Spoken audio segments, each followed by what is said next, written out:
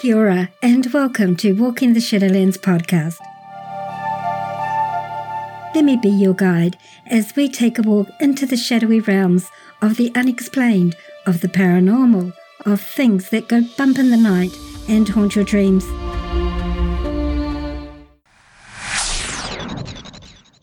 Your hosts? I'm Marianne. Thanks so much for joining us today, tonight, whatever time it is, wherever you're living in this beautiful world of ours. Sit back, relax, and let me be your guide as we walk into the Shadowlands together and see what awaits us there.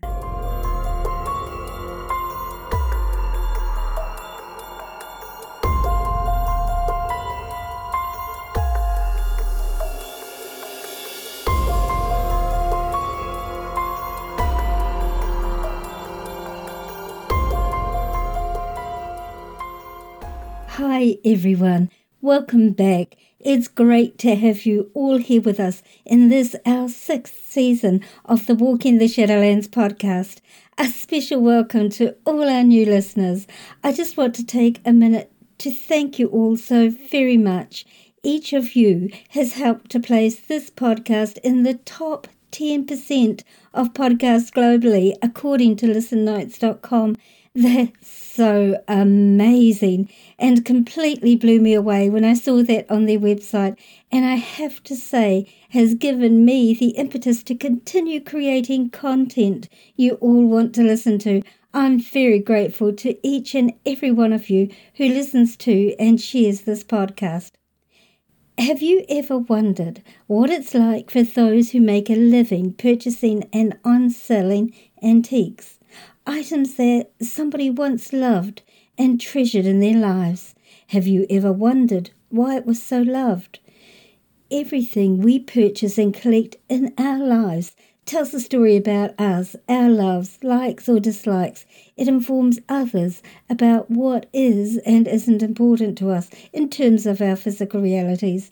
And because of the love we have for some of these physical, tangible items, how much of our personal energy remains with that item when it's no longer in our possession? Can non-living items have spiritual attachments? Have you ever experienced that? With something second-hand or pre-loved that you brought into your life and your home?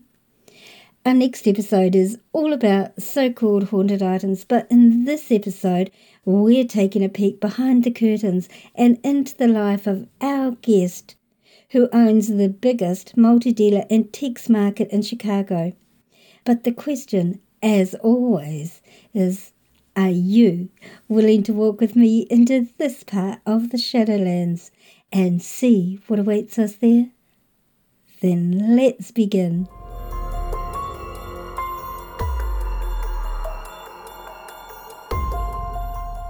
Today, on our first episode of Season 6, I've a very special guest, one who is the author of the #1 best-selling vintage retailing book, Selling Dead People's Things, and a co-owner of the Broadway Antique Market, Chicago's oldest and largest multi-dealer antique store. He's the co-owner, the marketing director, and copywriter for Broadway Antiques Market. Dwayne is the founder of the 80s house music label Persona Records and the artist known as Danny Alias. He's also a comic and blogger, a published poet, and a produced playwright, amongst other things. Also simply a very lovely gentleman whom I've enjoyed talking with greatly. My special guest, Dwayne Scott Cerny.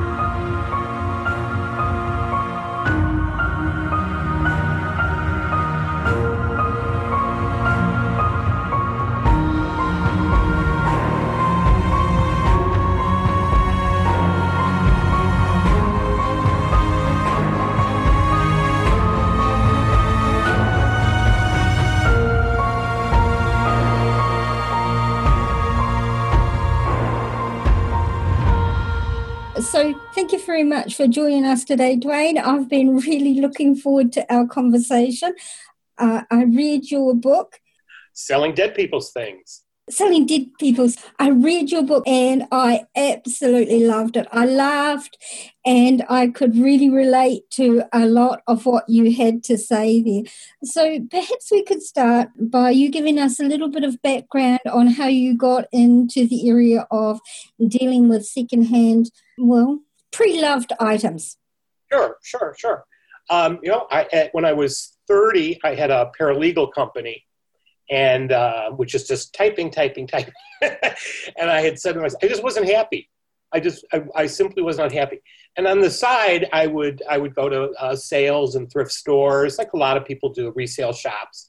And that's how I decorated my apartment. I wouldn't buy anything new. If I could buy old food, I would. So everything was used in vintage and whatever. And I would go to antique stores, but not really, just to look at things. I didn't really have a whole lot of money. But I just loved that. I would do that on the weekends. I just realized I was just so unhappy doing what I was doing. So I used to go to a store, and then a big antique store in Chicago as a customer, and shop. And the woman who was the owner's wife was very sweet, but a bit of a chatty Cathy. And we just kind of became friends. She asked me what I would do, and I said, I'm a paralegal, and I write and I do advertising and copy for businesses. And the one time I came in, and she said, would you try to help us advertise and promote the store? And I thought, well, gee, that would be kind of cool because it's two things I am interested in. Mm-hmm. And then she says, we don't have any money, but we'll give you a space in the store to sell your things. And again, I don't know what I'm doing. Clueless, really, on that end of it. So I then had, stuff and then a place to sell it, but really not any knowledge of doing this. And they gave me this little booth in the basement. And that's how I actually started, professionally selling to the public. So you couldn't start any lower level than the bottom of the stairs in a basement. Right. Yeah. And you, obviously, I can see the screen behind you. Looks very Art Deco-ish. Yes, I love Deco. Oh, yeah. Me too. I live in a city. The city I live in, Napier, was destroyed by a massive earthquake in the 30s, and they rebuilt it almost totally in Art Deco style. Wow. What's the name of the city? Napier, New Zealand. Napier, New Zealand. Okay. Gonna check that out. And Napier, yeah. There's a brand of sterling silver is Napier as well. So I'll remember. Right. Yeah, the screen was from a pool house. These people had an indoor pool, and this was where the screen you'd go behind to get into your bathing suit. So. Oh, it's great. I loved it. So am I, so, yeah. I noticed it right away when you came up on screen. Yeah. I actually noticed it before I noticed you. What is that? How much is it? Right? It's fabulous. So you got into you started selling your pre-loved items, and it kind of went from there, didn't it? Yeah. And I was selling 50s things. Things from the 1950s. So, right. So, and this is 1988. Yeah, about 1988.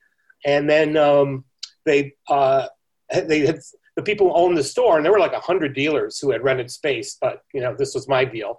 And then I became basically the assistant manager there. So I was able to learn a lot, like just very quickly.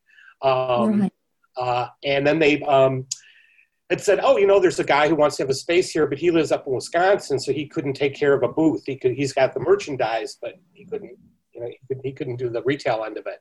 And so they introduced us, and that was my future business partner, Jeff, which I write about in the book. Right. And so that was we were the perfect pair for this. And then we just kind of went crazy for like a couple years, a very short amount of time, which meaning that, whenever we had time, we would run around really most of the Midwest and Chicago, all the surrounding states of Illinois. So Indiana and Kentucky and Wisconsin, of course, and Iowa, so all the surrounding, middle states, and just bring all this stuff to Chicago, down into that basement. And then we started actually renting space from these owners. So we just got bigger and bigger and bigger. So we had about like a third of the basement. Wow. And then that place went out of business, which was another whole experience. And I write about that in the book, what it's like to fail. Because you learn more in life from the things that don't go well than things that do. That's what actually you do. And they're all learning experiences, aren't they? Yeah. I mean, when you're in the good times, you go like, hey, that's great, feeling lucky. But when you need to like turn it all around, that's the challenge. And you really find out even like who you are. You just learn a lot about yourself. Actually, you do. That's a very valid point. And I remember reading in your book that you guys, like, while you were really stressed about the situation, you turned it around into a positive. Yes. Yeah. Yeah. It was, the expression at the time was that we needed a lifeboat. And I think that expression that, oh, gosh, look who I'm talking to today, right? Your situation, pardon the metaphor. But really just in life, just to have a lifeboat, which is really just, a plan. It's like a what if. What if this doesn't go well? You don't have to go crazy about it, but it's always good to be there because you might need it. And that's what this turned out to be. And then, we were able to secure a lease on a little store across the street from the old store. So just like 1,500 square feet, this very small store, where the other store was, 15,000 square feet easily. So it's just this little slice of a store. And I brought we brought 10 dealers with us. Everybody said yes. So we quickly opened up, but we weren't a success right off the bat because people were just used to the old place and they didn't even realize we were there. So which I also learned is, do you think, I'm just moving across the street, it'll be the same business. Oh, dude, not what happened. Location, as they say. So no, it was just trial by fire there, But then every basically year to 6 months, we'd get another store and another store. And then we took the lower level and we became almost as big as the place that we had left, except now, we were renting, but we owned the business though. Right. Yeah. We weren't just people renting space, one little space, renting all this space for like $10,000 a month by the time we left, which again, that's a lot of money. Which is like by 1998. So 10 years in doing it, rough and tough at that time. But, and this was by the ballpark. You're familiar with American baseball, by Wrigley Field and Cubs Park. So that's where the store was located. And the store then was called Wrigleyville. So we kind of cashed in on the whole baseball crowd, which helped a little, but not a lot. And that was actually our first store. And then in '98, we actually bought a building, which I write about in the book as well. I think it's interesting, if I may, because the book to me is just as much about just business, what it's like just to be in business and be self-employed. And I've certainly tried to bring in as many of the odd, true stories and circumstances and people and things that we had over the years. But, to me, kind of at its core, it's still very much a business book. I don't think most people don't really view it that way, but I do.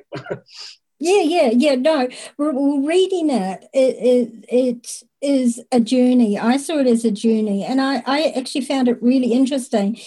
It actually ties in with my podcast type because of some of the experiences that you had later on, or actually one was fairly early on, wasn't it? But yeah, I see it as the growth. Your business growth certainly, but also your personal growth, and in a degree your spiritual growth as well, because you perhaps became more aware of other realities of being than you would have been otherwise. So it's an overall thing, really, and I can see why most people don't see it as a business book, because it's your personal journey. Yes, and those again, as you mentioned, there's 4 or 5, paranormal type stories that are in the book, but then these are things that actually happen. And I think in a way that even for, those that don't believe in these things, I think the book gives it a lot of credence and credibility, because these are my experiences. And again, there's a few things that happen to me, and this is over 30 some years. So people, Right. people look at this and think these things happen every day, and they do not. They do happen to other people every day. And I write about that. So there's other people telling me their experiences, which that's always saying, well, I can't explain what happened, but I will tell their story. And Right. that's the other thing, which to your point, I learned about that, and just being, I'm not an empath, but I am empathic. And I feel I'm a good listener, and I'm not as sensitive, but I am sensitive. So Yeah. I feel like that. So I think it's kind of putting the toe in the water, which was never my intent, but these are just the experiences. These are just things that happen to me. And then it's, it's 25 some chapters, and it's, all different topics. Yeah, all different topics. I really liked the way you actually laid it out, actually. Now, I remember the first experience that you talked about in your book was with your friend's father's death. Yes, right. Maybe for our listeners, would you mind telling that story? Because it's absolutely fascinating. So yeah, and that was many years ago. So this is my friend from college, and I was close with his family, and they were very sweet to me, and so I knew his dad well, and we were both Pisces, and he would tease me about that. But he had many health problems, and he was diabetic, and the poor man, it was just Job. It was just, he lost a leg and he went blind. It's just, but a beautiful human being and funny guy. And when he passed, they had a shiva. The family was Jewish, and I'm a Catholic boy here. I didn't really know much about that at all. And my friend had said, well, my mom's going to have to downsize. My dad has passed, and would you come to the shiva and just kind of look at her stuff and just see? And I was saying, I really don't want to do that. I'm just kind of uncomfortable with that. And he said, no, you don't have to tell anybody to do it. Just look the things she has there, and she wants to see you anyway. And there's food. Well, that's all he had to say, and I was there, right? Okay. So, and basically, I want to give the whole thing away, but there was just a number of different circumstances occurred there. And what started was that during the middle of the Shiva, and again, this was a very jovial, almost a party. It was a festive event. It wasn't a sad passing at all. I mean, so it was the whole experience was very positive, really almost like a party. And then at one point, his mother lets out this scream. And my friend and I, ran into the bedroom where she was, and here the bed that they had was in the room had been with everyone's coats and jackets and hats and purses and all that. You go to somebody's house there at a party, everybody just lays their stuff on a bed, right? Right? Except we go in there and everything's on the floor. Everything. So it's just a big mess. And his mother's screaming, saying that, Myron did it again. Myron, it's Myron. He's here. I told you he's been doing this all day. And we're like, what? And my friend just thought his mother is kind of having a breakdown. That's not what happened. So then we ran around and just put everything back on the bed and thought, well, she's just having a really tough time. And she calmed down a little bit. And then maybe an hour or so into this function, I had to go to the bathroom, ate too much chocolate kugel. And I went into the room, and the TV was on, which would seem kind of strange. And it wasn't on any station. It was just that static snow that you normally see on the televisions. And at some point, the TV was pretty much going, it was really going like on and off. And his mother had said that Myron was doing that, which was like, I just didn't believe that. Although having the code experience was a little strange. And the volume getting louder and louder on the TV, the static. So it's just kind of creeping me out. So I pulled the plug out of the wall of the television going, okay, enough of that. Dwayne's taking care of it. We're all good, right? Yeah. And then the TV went back on. And then I tell you this, and I still get goosebumps telling it. And the TV went back on. And she said, see? Well, yeah, I saw. And her son came in and saw, and we went, wow, he's like really here. He was a bit of a joker, and I left shortly after that. And other things happened, but that was, and even after, from what I understand, a couple weeks and months had passed, and things would still happen to her for Myron, which kind of would just annoy her more than anything else. Like, hey, you're just freaking me out. Stop it, she just recently passed a few years ago. So she lived many, many years, never parted with anything. Someone for downsizing. But that was one of the, I would say, few personal experiences. I was there that was just, again, inexplicable. I don't know what that was about, but that would have been really scary to see the TV go on and it's not even plugged into any power. Yeah, a very poltergeist kind of moment. Yeah. And then the volume of the TV too, because it just got louder and louder, and that was just so unnerving. That is a thing though. I mean, as I've talked to other people messing with lights and electrical fields, I mean, this is where they get energy to make things happen too. So it's very common for spirit to use digital and electrical devices because we're at our base, we're all energy. And when you leave this physical body, your energy, so it's easy for them to manipulate stuff like that. That's absolutely. I think you'll appreciate this. It's taken me many years to go in, like, what was that even about? And I've come up with a question, because when I've been interviewed before, and even people it's great to talk to somebody who believes in this, as opposed to, I'm not trying to convince anybody, I'm just going, this is what happened. But when I've been interviewed and people have truly questioned it, I ask the question, can the paranormal be defined as nature showing off? Oh, that's a good question. And to me, because it normalizes it.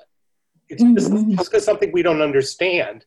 And nature shows off all the time. Nature's showing off apparently out your window right now, doing crazy things. And I think the paranormal really falls into that.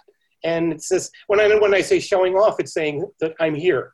Just pay attention to me. I'm trying to communicate as best I can. So, yeah.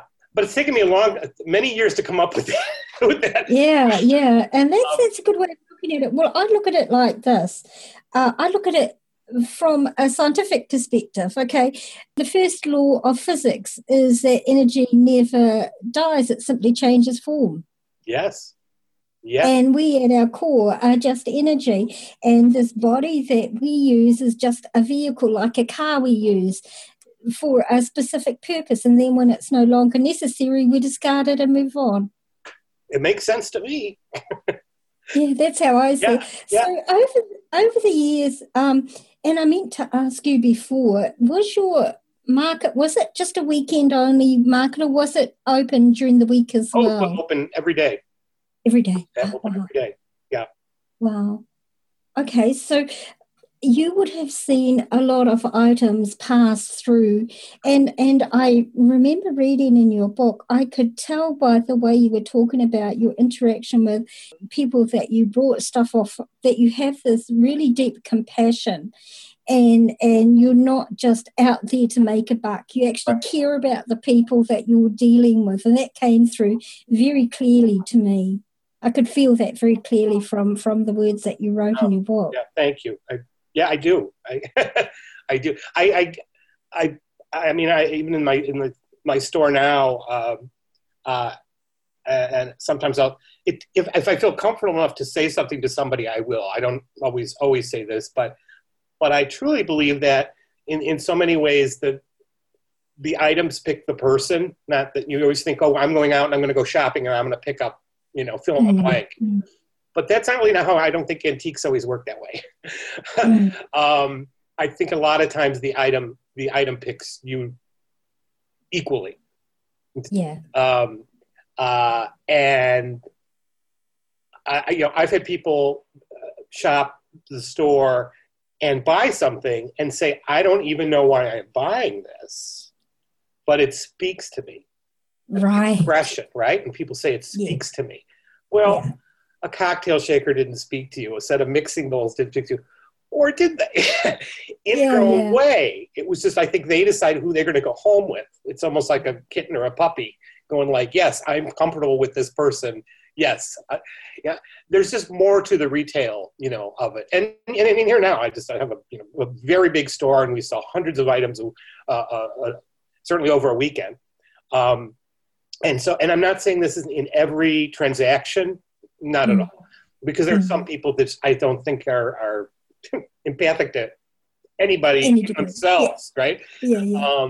And also, I think when money is more the object, in other words, somebody buying something just to resell it, I think that equation is out. I don't think that's it at all. I think an item might not even want to be purchased by that person, but it's still happening. So I think the heart of it makes a big difference. I will tell you this because it kind of segues into it, and it's not in the book, but it's.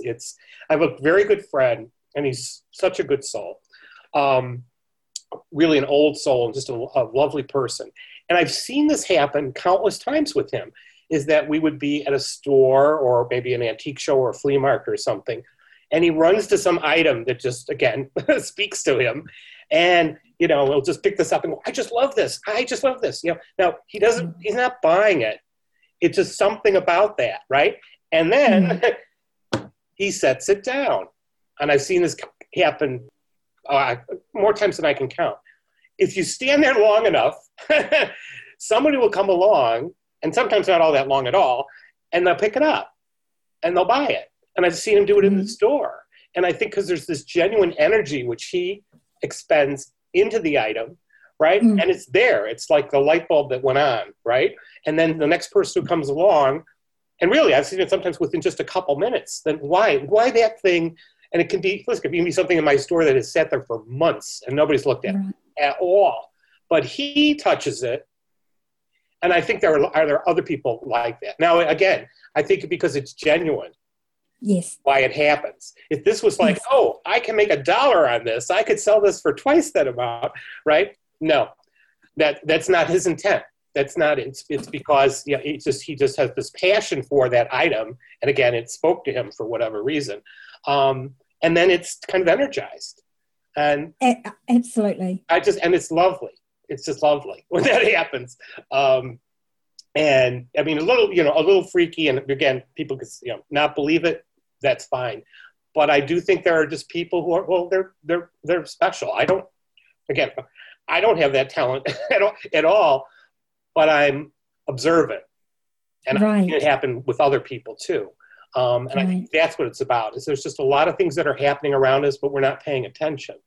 There's just the world is in chaos now more than ever. Oh. So these little details can just kind of slip past, but they're still going on. Yeah.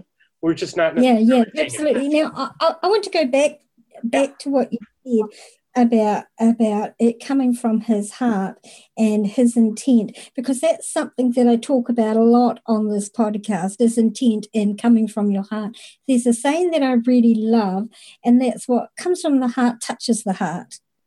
Yeah. And whenever we touch anything, we leave our energy on it. No matter what it is, we leave energy behind. And so you're quite right in saying that people pick up on your friend's energy. And he's drawn to these items because of the energy on them to begin with. Yes, right. And I guess, and the impression that I get is that he acts like an amplifier. Yes. Yeah, that's a good way to look at it. Yeah. And then it's amplified and magnified, and the next sensitive person who comes along is drawn to it. Yes. Yeah. And generally this is an unconscious thing. It's not something that they're consciously aware of, but they feel it in their body, which is, why you say, oh, it calls to me. Yeah. And again, when people say, I don't even know why I'm buying this. And I've heard that countless times. And people say that I don't even need this, and I'm buying. Right. It's like, but that's how strong that intent is, and that energy, that amplification is, that people are just, maybe when they have their guard down too, then they can really hear, hear with their heart. Yeah, I talk about this a lot. A very beloved friend once said to me, whenever you do anything, you must do it from your heart. And this is not a human that I'm talking about. You must do it from your heart. When you speak from your heart. When you listen from your heart. And you just have given a very good example of that effect. Yeah, yes, and it's a thing. Yeah. It's reality. It's actually very human. Very human. And I don't think there's anything scary about that at all. I think it's lovely, actually. But, Not at all. Yeah. Very lovely. Your friend sounds like he's really he's an awesome person. He's the best. I hope he hears this someday. Oh, so over your years now, you've been dealing with antiques for decades now. Yeah, 30 years. 30 years, that's a long time. And you would have you had many of your clients or people that you're purchasing from tell you about things that may be attached to their items? Apart from what you've written in your book, and I don't want to go into all the experiences in your book because obviously we want people to go out and give away some of the good parts. Yes. Certainly, the book has brought that out. That people can go and have to tell me their stories, and it can often be the most curious of items too. It's not. I know people always often gravitate to that. There's energy put into, like, let's say dolls and things like that. Right. Of course there are. That's certainly a thing. But I've heard people talk about pieces of jewelry, vintage clothing. To me, there's almost seems to be a stronger connection with things that are actually touch the body as something that you would use. But then I can see why that would happen with dolls, things like that. And then people relate stories about things that they've inherited. I'll mention another thing that's kind of occurred to me as I've heard some of these stories. There's always the old adage, just like if there was a fire, what item would you save? Right. And I kind of turn it around again, especially to disbelievers, and I'll say, if there was a fire, what item would save you? And I think it's a way to get kind of very introspective with your own possessions and what they mean to you. And I think that's really one of the themes of the book too, is I'm trying to make people look at things, their objects in their life, just to kind of open their eyes about all this stuff. We have all this stuff in our life, but nothing got there by a coincidence. Everything I'm looking at, even in the room behind you, there's a story. Certainly that piece of art I'm looking at, I'm sure there's a story, and there's a reason and what it means to you. And then that's a piece of the puzzle of you, Marianne, and that's what makes you you. And that's the screen is part of me, obviously. It just reflects it, and more than just even like having an interest in something. I think it goes well beyond that. So what we were talking about earlier, but I think this energy that's expended, into objects is resilient. And to, as I talk about in the book, to an object, to a piece of jewelry or a toy, time means nothing. Time is a very human element that we, understandably, plug into the equation. But to an object, time, there's no such thing as time. Yeah. Right. Yeah. They just go on and on. This will go on. Somebody else will have this, People sometimes don't like thinking about that, because I'm not being morbid about it. I'm just saying I think it's kind of great that these things, certainly things that that you loved in your life, that they go on, and whether it's relatives or even total strangers, I think that's fantastic. It is.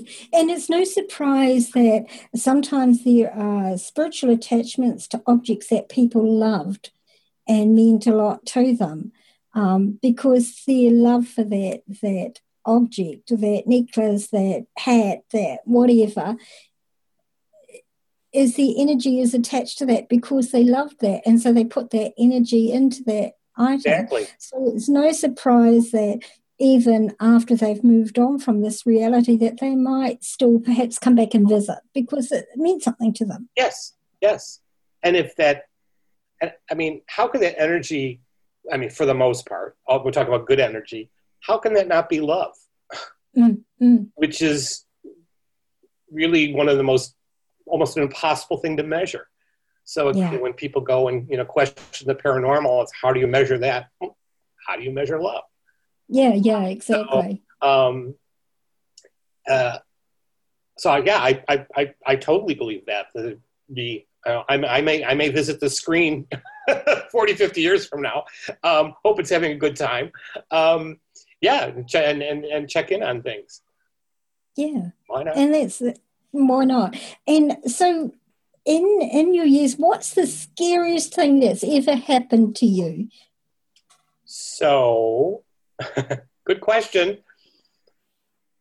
It was the most. This was the most scariest thing, and also the most beautiful thing. So in 2000, my sister and mother passed 5 years apart.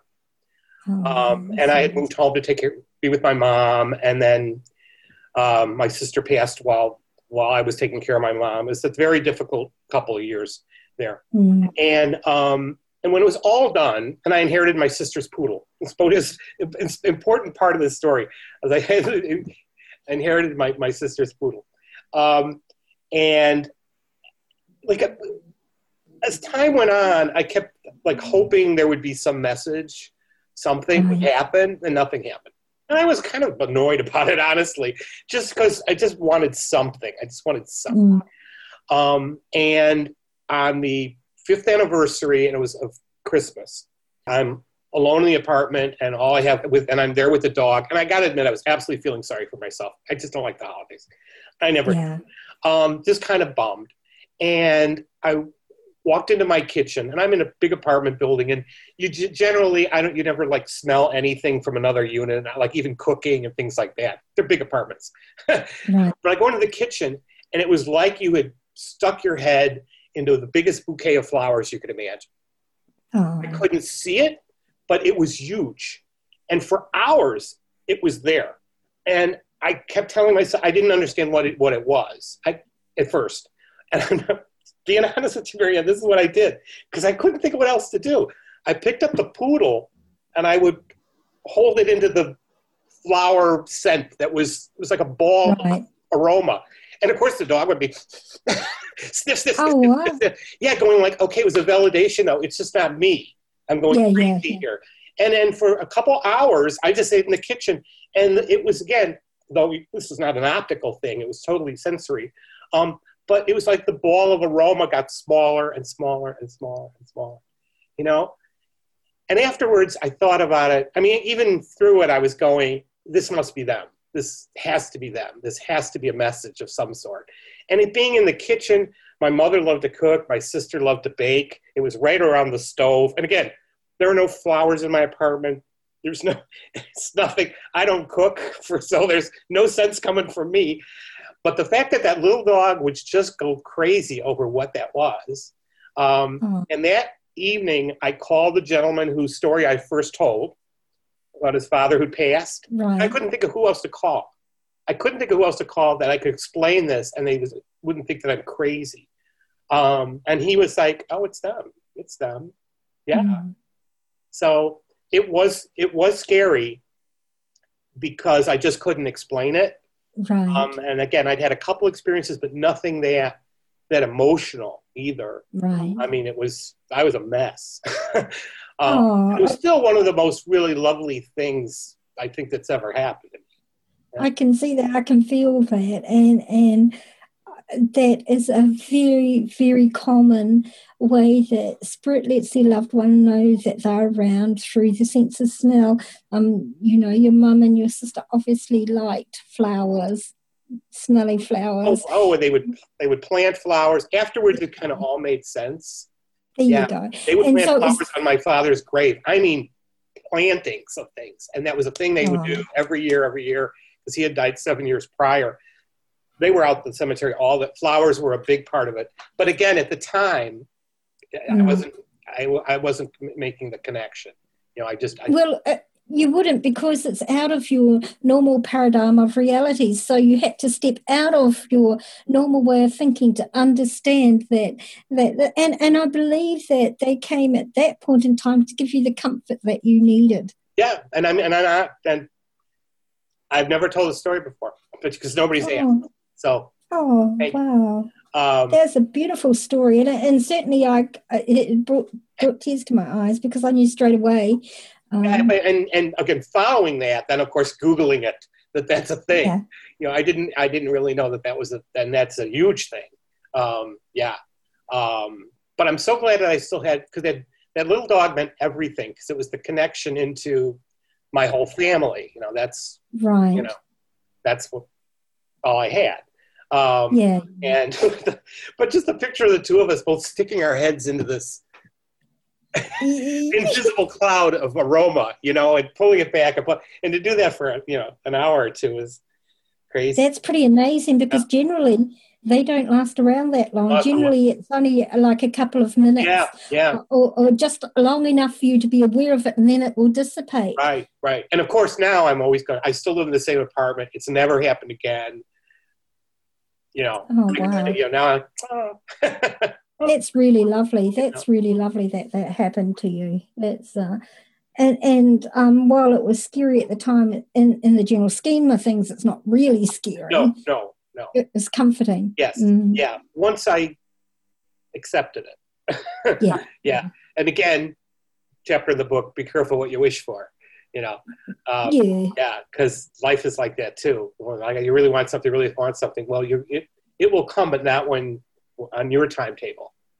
And perhaps not entirely as you expected either. No, exactly. True. Yeah, I really liked the way you labeled your chapters in your book. It was quite interesting, because it then followed, the chapter then followed on from that sort of heading, you know. It was a good segue into the chapter. So it was really cool. One of the things, and one of the other paranormal experiences in your book that jumped out at me, and I don't want to go too much detail into it because people can read it for themselves, but it was the hospital visit. Yes. Yes. So that's the Edgewater Hospital, correct? That's what you're referring to? Yeah. This is something where it was somewhat near actually our present location. So it was a giant old hospital that they were getting rid of all the furniture in there. It was mostly like office chairs and desks, but this had been a hospital. It had been actually built as a hotel, which I didn't know until we met with the guy who took us through the place. And it was a fairly well-known hotel at the time. And then it had fallen in disrepair, and this doctor bought it as his own private hospital. And it had a Hollywood connection that people from Hollywood, if they needed the stars to like dry out, so that they would have their own like private room. And then you're in Chicago, which is like where, great place to get lost is Chicago.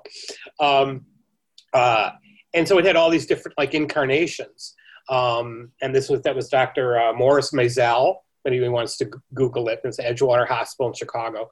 I don't know of any paranormal teams that had ever gone through there. I'd always kind of hoped somebody would.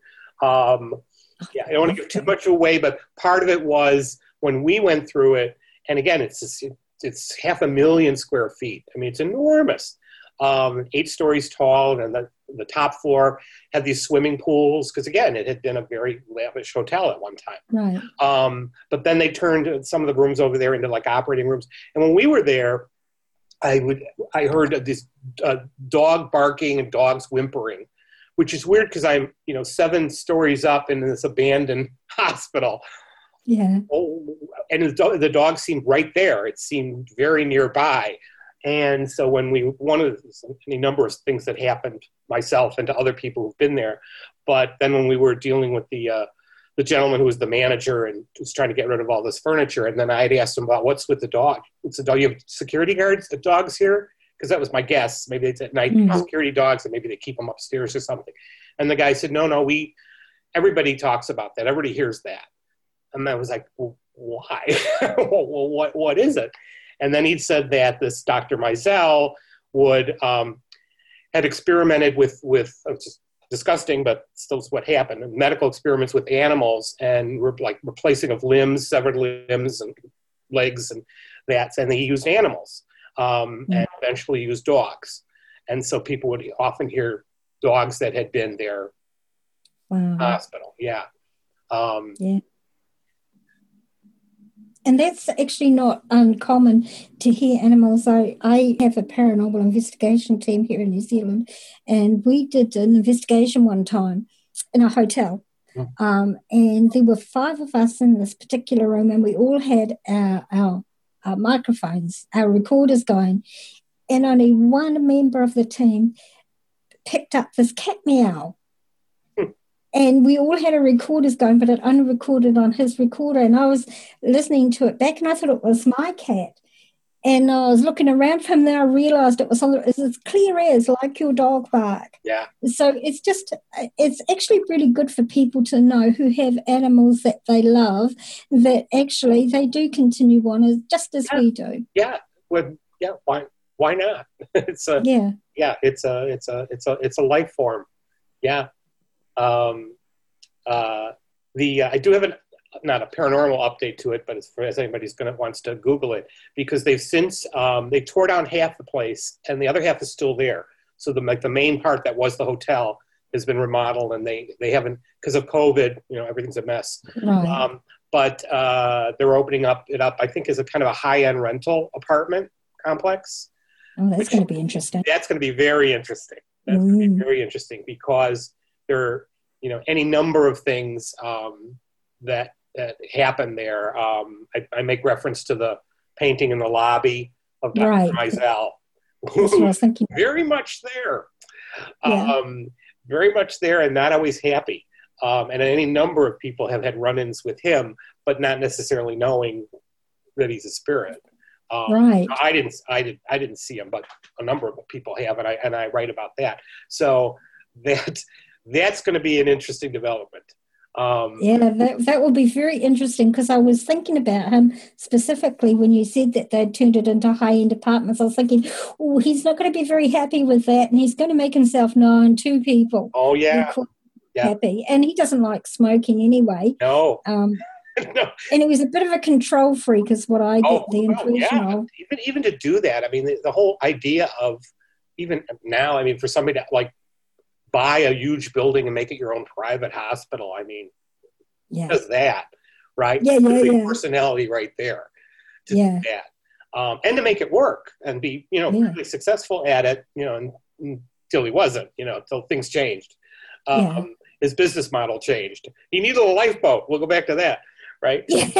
But I drive past it, maybe twice a week now, because they haven't opened it up yet, and it looks lovely. With what they've done with it, since they retained so much of the original structure. But oh boy, I can't believe there wouldn't be activity there. Yeah, no, I can't either. I'm sure the developer doesn't want to talk about that. Yeah, no, of course. And I'm sure the workmen, while they were working on it, had heaps of experiences. I bet they had trouble keeping staff. I bet they did when they were building it. Good point. Yes. Yeah. Because, you're just down tools and leave. You wouldn't stay when, somebody suddenly appears. Right. See ya. Yeah. Right. Yeah. Very cool. So you the second business, well, when you got your business going and you closed that and you brought your new building, which is an Art Deco building also, wasn't it? 1939, yes. 1939, and that's the BAM market? It's the Broadway Antique Market. Yeah. And that's still going today, open on the weekends? Open on the weekends, yeah. Yeah. And I actually checked out your website, and I wish I was living there, because I'd love to go through and have a look. I love recycling items. That's something that's a big thing here in New Zealand. We do that a lot here. And I guess it's the old waste not, want not adage, Well, and what's great too is that this is a whole new market, because younger people, and by that I mean, let's just say people under 30, are totally green, are all about green, and they're having a smaller footprint, and they're recyclers. And so these are people who buy used goods. You don't want to buy something at IKEA or something that was made with, God forbid, child labor or things like that. So you get into a vintage market is just perfect. So, and I was a little surprised because I kept thinking, there's kind of an aging demographic of collectors. So there's lots of things which do not sell anymore because older people used to buy it. I don't know, milk glass. I get depression wear. I can start putting things out. Who cares? Just categories that just don't sell anymore. But oh my gosh, like vintage vinyl. Young people are all over that. Vintage clothing. It's all about style and fashion.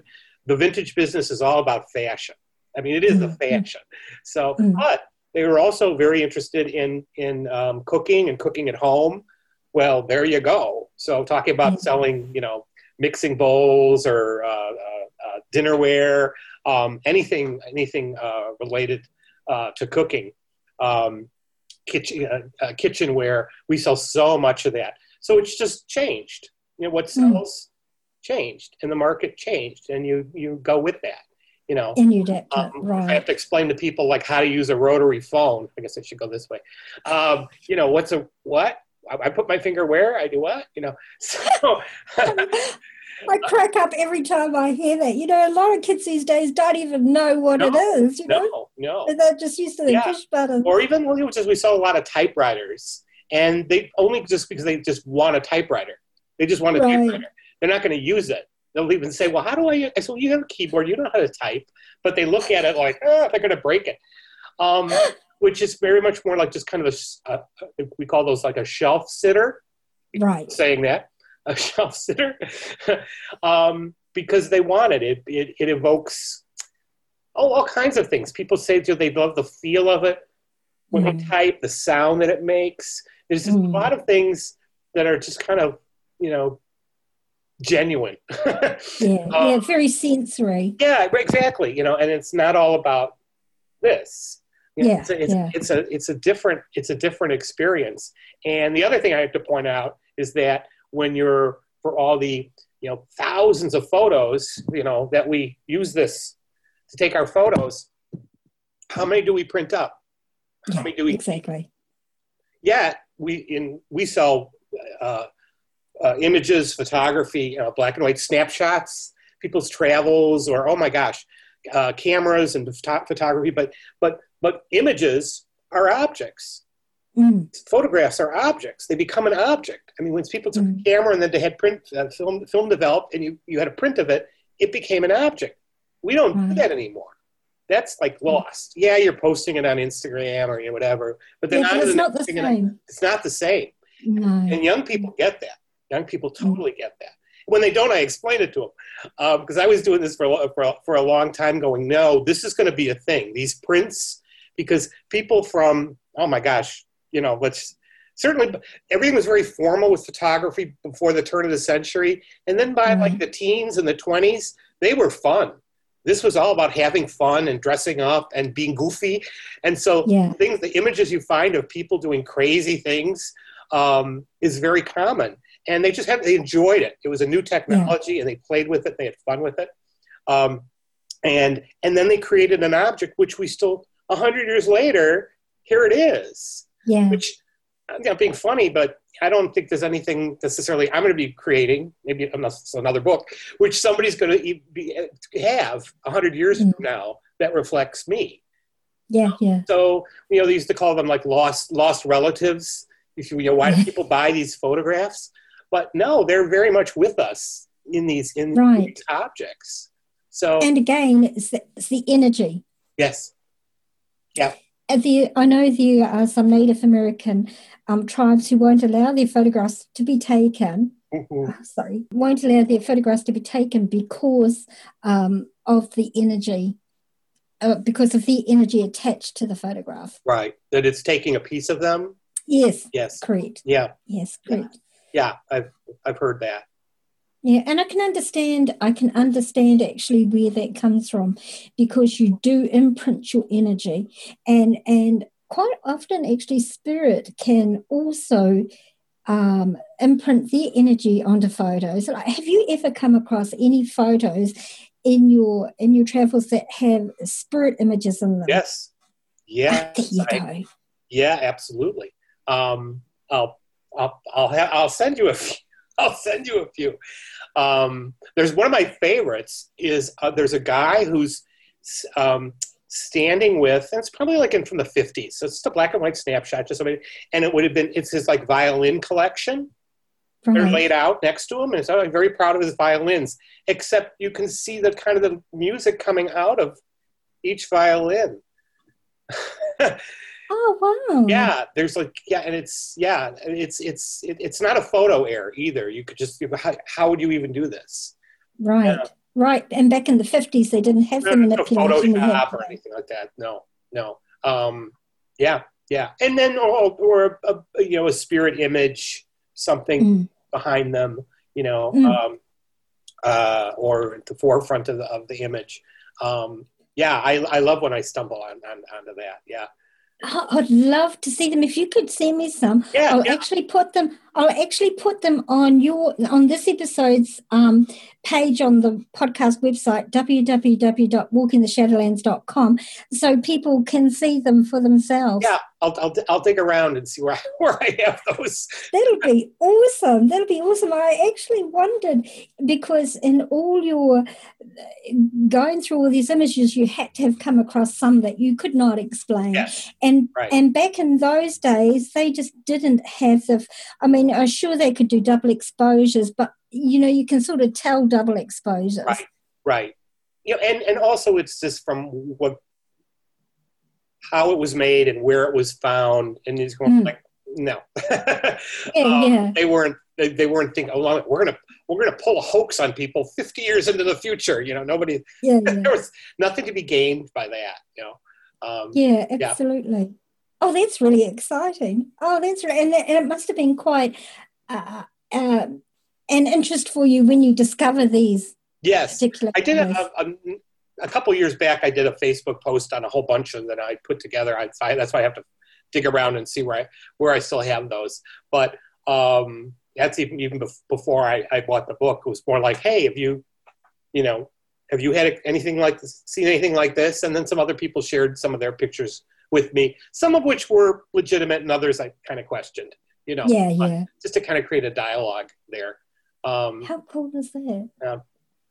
Very cool. Okay, so you have your market website. Would you like to give out your social media details for my listeners? Sure. Well, you can, if you're interested in the book, which is Selling Dead People's Things, you can just go to sellingdeadpeoplesthings.com and order a copy there. You can also get it on Amazon, and you can order it. The store is Broadway Antique Market. And so on Facebook, it's Broadway Antique Market Chicago. On Instagram, it's BAM Chicago. That's BAM Chicago. And there's some great stuff that we were a little late to Instagram, but we've been catching up. And also, too, this is representative of the whole store. It's not just my interests. It represents, I have 75 some dealers. So it's kind of, I would say it's the best of our best that we put out there as kind of representative examples of some of the things that we carry. And it's all types of things. We sell a lot of furniture and art, but it can be like almost anything that kind of strikes our fancy. Last week, we just put up a picture of, we had a painting, which we couldn't figure out what it was. And then we realized that it was a painting of the demolition of the Edgewater Beach Hotel in Chicago. And that was another very famous place, Edgewater Beach Hotel. People want to Google that. And there was a hotel and there was an apartment complex, big pink buildings. And so we just put that up because someone actually did a painting of the building as they were tearing it down. And that's what an unusual subject matter. I like odd things, obviously, and unusual things. So I always think if it speaks to me, it's going to speak to somebody else. True. Yep. And Instagram is quite a good platform, but it's hard doing social media. I admit I struggle with my social media for the podcast. Hashtags. It's just awful. I know, maybe that's an our era thing or something. But people can also contact me on Facebook. So that's Dwayne Scott Cerny. That's probably the best way somebody wants to get hold of me. Yeah. Cool. I was going to ask, do you have a specific way people can get a hold of you? Because I'm sure 50% of my listeners are in the US. So I'm sure that you will get some people contact you after this. Now, there was another question I had for you. Oh, yes. Now, in your market that you currently have you had any unexplained happenings in your market? Okay, good question. So this is a building that was built in 1939 as a furniture store, and they actually made the furniture there and then sold it there. And that was the Pakins. That was P-A-K-A-N. And so it's a family. And then they sold it to Mr. Mann, and then Mr. Mann sold the building to my partner and I. And the second floor were all showrooms. So when we got it, the showrooms had been shuttered for like 20 years, which was very cool. Because everything's falling apart, but it was still very cool to open up doors that nobody had been in for all that time. So, and initially, nothing had happened to me or my staff, but customers would comment about upstairs. It's always one area upstairs. And the questions would be, is there someone else working upstairs? And then we go, well, no, do you need some help? And they said, no, but I just thought somebody was watching me or following me. It tended to be younger women who would say this. And that probably happened a dozen times if it happened once. And then one of my employees who didn't believe in this at all. And even if I said it happened, sure, Dwayne, sure. But he was closing up one night, and he said someone called out his name. Mm-hmm. And he said, oh, and I thought, well, maybe that I was still downstairs and I was calling for him, but I'd already left. He told me about it the next day, and it was like, that's interesting. And he says, well, and it felt like it was like right in my ear. I was like, okay. And now other people have mentioned that too, that somehow it seems to be an intelligent, haunt. Right. My one thing, which I'd say that this kind of spooked me. Same thing when I'm closing up for the night. And it sounded as if like a giant mirror had fallen off the wall, like right next to me. And I mean, I thought something fell off the wall. Stuff falls off the wall all the time. And something broke. And I'm looking around, and there is nothing. There's nothing. And when it happened again, it did happen again. It was the same thing, but that time it sounded like if you had a big handful of keys, like your house keys, and you dropped them on the concrete, it would make that sound, right? Except it's carpeting. There's one that shouldn't make that sound. And again, it sounded like it was right there. And people have talked about that, of hearing this like little crash. So there's definitely something there. What I've learned is that particular part of the building was turned into an apartment during the war. So people lived there. And that makes sense. It does. But when people ask about, with all these objects and items and furniture, lighting, everything, going in and out, that there wouldn't be like some residual energy of that, because I can never say in this store there was any one particular thing, where that's happened. But I think it might be a trigger to it. So yeah. Yeah, we've never really gone any further in like exploring it. We've talked about it, like what is that, but it's been again perfectly harmless. So yeah. I feel that you would feel if it was malevolent in any way, you would feel that, and you don't get that feeling at all. No. It's more I'm trying to get your attention. And absolutely. I did have the one time where I thought somebody had called my name, and then I just assumed it was somebody from downstairs. Right. What do you want? I go, what do you mean? What do I want? Right. So it called for me. So that seems to be, a thing. So it's actually it just makes it kind of makes sense just with the history of the building, and it was built as a furniture store, and now it's a vintage furniture store. So. This is a property it's come full circle, exactly. Right. Yeah. So what you could do with your guest in your house is you could go up to that area and acknowledge him. Mm-hmm. Say, I know you're here, and we can coexist as we have been, but we just want you to be aware that we know that you're here. Yeah, that's a good idea, because I've never done that. I'm always just trying to settle all the fires around me. Yeah. Well, of course you could be. I should take time. Yeah. Acknowledge this entity. Acknowledge it. Well, it's like I often have people who have spirit trying to get their attention, and I say to them, well, look, it's like if somebody's standing in the room, if you're standing in the room and somebody's in front of you and you're doing everything you can to get their attention and they're totally ignoring you, how would you feel? Right. Yeah. Yeah. And spirit is just human without the body. So, and all he wants, I feel, is just to be acknowledged. And I bet you'll find that if you do that, that things will settle down. Yeah. Yeah.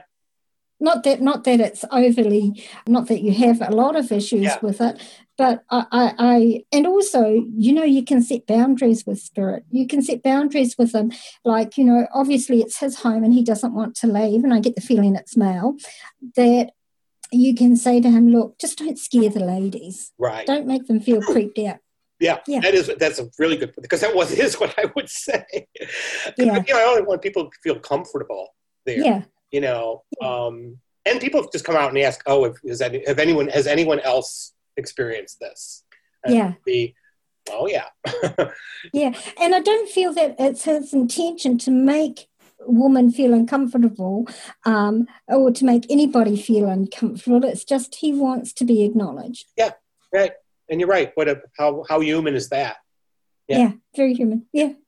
So that's really awesome. So now there was one other story in your book that I'm only going to touch on really briefly, and it's again about your haunted objects. It's the desk with the lights. Desk, right. So this was back in Wrigleyville, and that's because the Reader's Digest of this is that I always call it. This is a story of someone who's not returning something. And also how I tell the story is, I think, kind of different than most. And oftentimes I try to look at different ways to tell a story. That's what I've learned through the book too, is when I was writing it.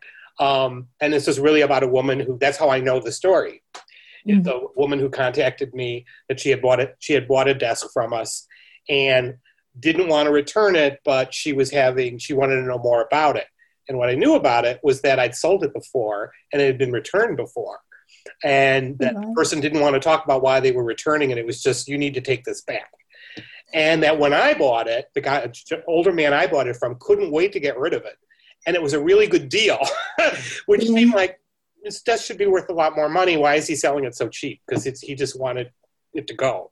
Right. So the last person who purchased it is this couple. And when they got it home, the other thing about the desk, we don't want to give too much away, but it was so great. So behind all the drawers in the bottom were all these weird marks. And it was like burnt into the wood. And we always called it was like, as if it was old English hieroglyphics. It was nothing like any language I'd ever seen. I didn't know what it meant. But when you put the drawers in a certain way, you could see from the back, but it seemed to tell a story. I mean, there was a thing for a paragraph, and then the line would start. So it was a very interesting desk. It was a partner's desk. So that means there's drawers on both sides. And when this couple bought it, they had some paranormal things happen to them, which is why they were calling. So that was the drawers opening on them by themselves. At one time, one door completely coming out, like on its own. Not that they ever saw it happen. They would just come into the room and there it would be. Right. So that was why they were contacting us. And then, we're going to give the whole story, but part of it was that the other thing I knew about it was that when we had it, again, I didn't see this, I had employees, and when it was in the basement of our store, and they had seen the drawers open and little orbs of light shoot out all over the room. And again, there's no windows. This was one going, and at the time I didn't believe them. I didn't understand it. And I liked both of them a lot, and they were really good employees. So it seemed odd it was an odd thing. And then also because the only thing they agreed upon was this, because they didn't really get along themselves. And that made me think that there was something to it. So, I'm telling this out of order, sorry, but That's all the right. woman wanted an explanation of what I knew about it. And I'm going, this is what I know about it. I don't have all the answers. I'm just telling you what I know. She wasn't calling to return it and never did return it. But I go back to what we started with. The objects decide who's going to buy them. And this woman had searched for this type of desk because her grandmother had this desk when she was growing up. And she wanted it. This is what she wanted. This was where it was supposed to go. Not to the other people who'd owned it and didn't want it.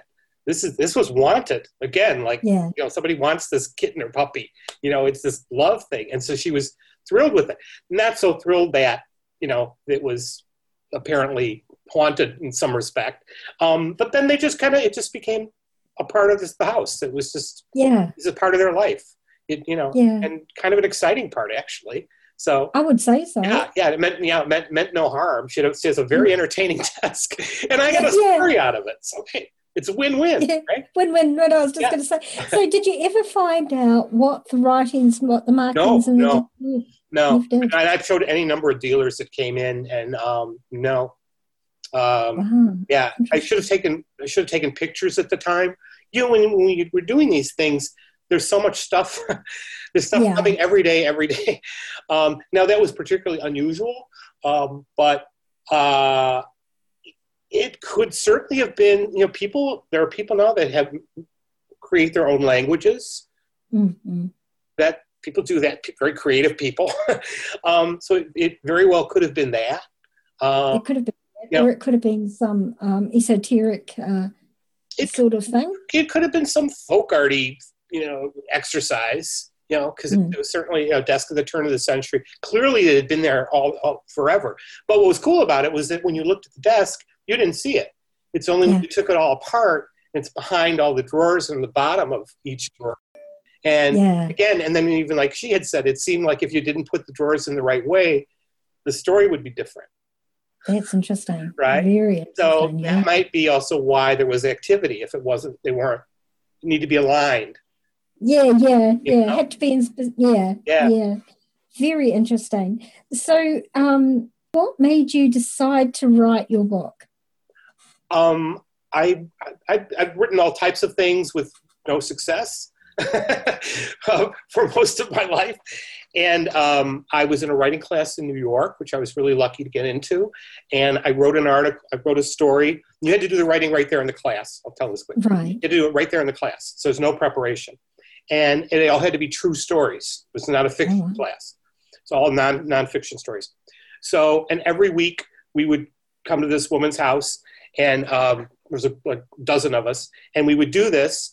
And every week I would usually be like in the top 3. I mean, she'd tell you, you write out topics, and then she'd pick one, right? And I was kind of rocking it. And there were some amazing people, extremely talented people in this group. And then this one week, I wrote the story because I'd never written about what I do. But I thought, oh, you know what? This is the time. I'm going to do this. And people said, bullshit.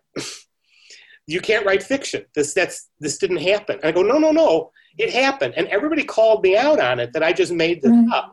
And here, I've been there with other people. It wasn't a paranormal story, but it turned out to be a rather prescient story.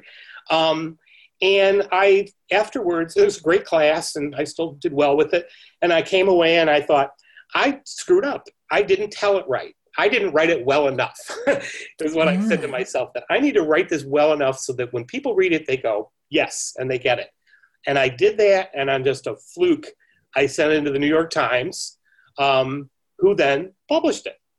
And it's called Traces of a Man Who Disappeared. And you can Google that. It's free out there on the internet. Traces of a Man Who Disappeared. It's a little political. Doesn't mean to be. It just happened to be, given the time and the topic. And that was it. I said, I'm onto something here. I need to write more about what I do. Yes. Sorry, long answer. No, that's great. That's great. The opening chapter of the book. Yeah. And then you got this awesome book, which is doing quite well for you, I understand. Yeah, it's third printing. It sells very well around Halloween. Who figured? Not surprisingly. It was the number one vintage book in the USA and Canada, which is crazy for a vintage book to do. First podcast I was on, it was on in Australia. Oh, wow. That I did. And then it was on the charts in Australia. So, and now it's been out for 2 years. So, and it's still selling and people still contact me, and it's been a lovely experience.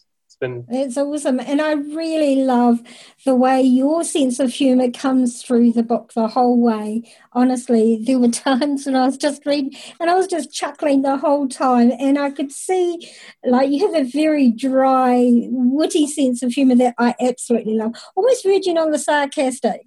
And I really like that. I really like that sort of humor. I'm writing about sometimes things that are difficult. This is very much the vintage business is a business of endings. Yes. But I've heard that people say it's like being with me. It's like if we went out for drinks and I told you a story. Exactly, right? Exactly. That's exactly what it feels like. It feels like when I was reading it felt like I was sitting opposite you and you were telling me these stories. That's exactly how it felt. I agree with that entirely. I think I'm not too transparent. I think that's just here it is. No, it's awesome. And I do believe you actually haven't finished your writing journey. I do believe that you've got more to come. I've been knocking things around. It's been a tough time for everybody, as of late, just keeping everything safe and everybody going. Yeah. I've been working on another book. I'm not really one for repeating myself. So I think it's going to be similar but different. Yes. But I do think in a way I kind of stumbled onto something, because people do like hearing these stories. Absolutely. And so I think it's going to be just like this was a bit of a hybrid, of a memoir.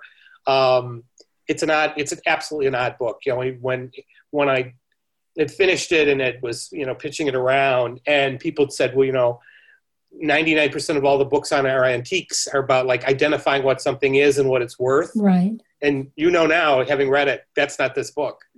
Absolutely like not. That. No. So, but I can still talk about the business, but I don't talk about money. A little bit, but really not much. That's not what it's about. Yeah, no, it's not what it's about. It's about your journey and your growth and your development as a person and as a business is what it's about, and your personal experiences along the way. It's really fascinating reading, and I encourage all my listeners to check this out and go and get it for themselves. It's a really good read. It will have you laughing.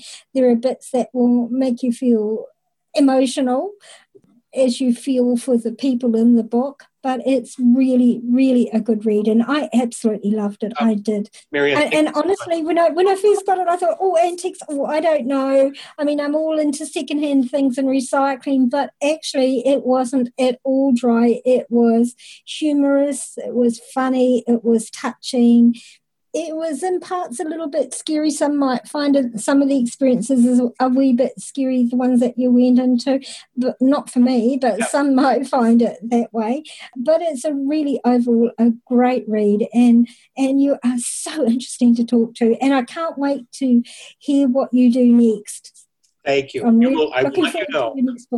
Yeah, please do, because I'll really, really be interested in reading your next book. And I know things are very, very difficult for you all over in the States at the moment with the COVID, and I know that you're in Chicago, which is not where you generally live, but you can't get home because... No flying. No flying, yeah.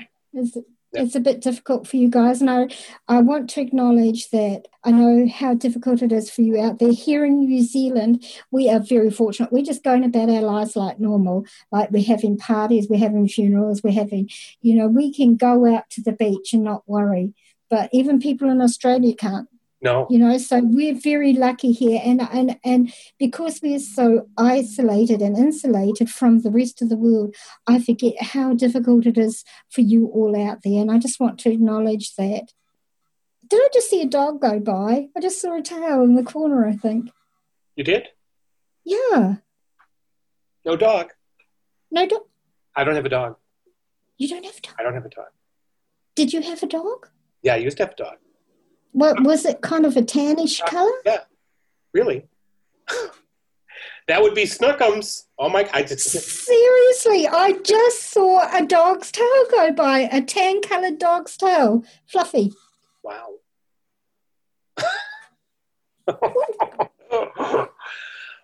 Nope. How lovely! Wow. Wow. Oh, I was going to say, can you We're talking about her. No, she's been gone. Oh, well, there you go. So she's still around you. There you go. Holy moly. I didn't expect that. Oh, I'm so sorry. I mean, I'm not sorry. That's lovely. Wow. Wow. Nope. I haven't talked about her in years. And you know what? I bet it's in the video. I'll have a look in the video, and if I can find it, I'll clip it and send it to you. Oh, my gosh. Yeah. Great. Oh, on that wonderful note. There's a first. Thank you. Thank you so much for your time today, Dwayne. I've really enjoyed our conversation, and I knew I was going to enjoy it when I read your book. I knew that you were going to be very easy to talk to. Oh, yes, as are you. This has been just joyous. Thank you so much. You're welcome. Thank you.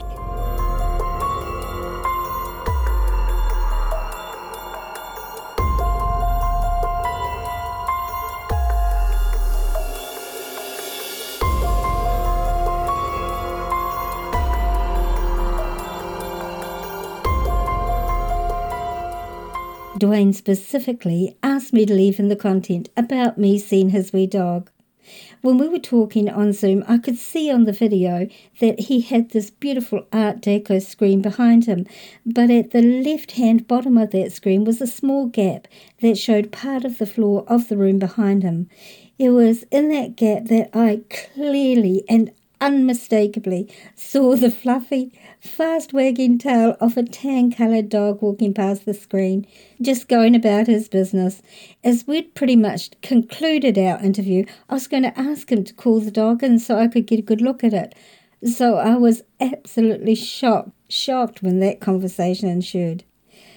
It's not often that I see spirit of any description, human or animal, as clearly as I saw Snookums. It was an incredibly touching and a wonderful validation for Dwayne that his beloved and his sister's beloved dog continued to be around him in spirit, and a great way to end our conversation in this episode. I really enjoyed my conversation with Dwayne, and I'm grateful to him for his time and that I was able to give back to him in a way that meant so much to both of us. Be sure and join us in 2 weeks when I have a follow-on episode on haunted items, some very well known and others not so. It'll be a very interesting episode, so if you're not subscribed to our podcast, what are you waiting for? Subscribe now so you don't miss out at all.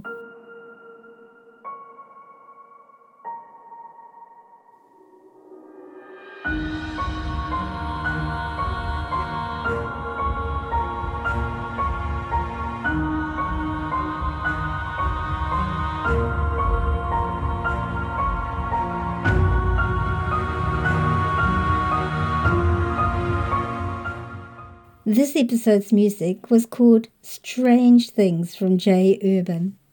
Before I close this episode, I want to give a shout out to these patrons of our show for their wonderful financial support of the Walking the Shadowlands podcast. The Reverend Mary, Michelle, Duncan, Kylie, Kelly, Helen and Mish. If you want to become a patron of the show, then head over to patreon.com/MCC15 and sign up now. As a patron, you get access to a special members-only page on the podcast website, www.walkingtheshadowlands.com, from which you can download full transcripts of each episode. Also, you have access to some interview bits that may not make it on the episodes, and little extras as I have time to create and add them for you. Like this week, I added the video of me talking about Snookums. You also get early access to the shows before everyone else gets to hear them. Also, you have my absolute gratitude and appreciation. So, what are you waiting for? Go to patreon.com/MCC15 and sign up now. The continued support of all my patrons makes it possible for me to financially cover part of the cost of producing this show for you all. So thank you all so much. If you have any suggestions for topics you might like me to cover in upcoming episodes, then please don't hesitate to contact me. Or if you have any questions, suggestions, or any comments that you'd like to make, or experiences that you might like to share with myself or my audience, or if you feel you might be a good fit as a guest on my podcast, then just email me at shadowlands@yahoo.com or check out the Be a Guest page on the podcast website. Check out our Facebook page, Walking the Shadowlands, our Instagram feed of the same name, and our Twitter feed at Shadowlands10. Like and follow for hints on our upcoming episodes. If you enjoyed this episode, then please leave a positive rating and don't be shy to leave a written review on your chosen podcasting platform or on the podcast Facebook page, Walking the Shadowlands. And of course, so you don't miss out on any episode, make sure you subscribe on your favorite podcasting platform. This podcast is available on all free podcasting platforms and iHeartRadio as well. Also, if you have Alexa, simply say these 4 words, "Open Walking the Shadowlands," and Alexa will play our latest episode for you. If you don't have a smartphone, then you can listen to the episodes from the podcast website, www.walkingtheshadowlands.com. For those hearing impaired, there's a full written transcript of each episode on the website, so you don't miss out at all. Tell your friends, tell your family, tell your workmates about our show. Encourage them to listen and to subscribe also. The more the merrier.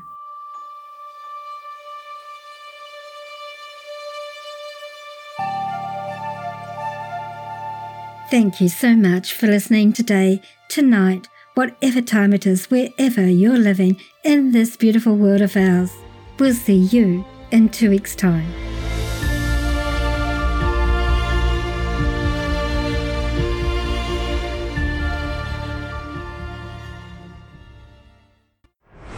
Thanks for listening.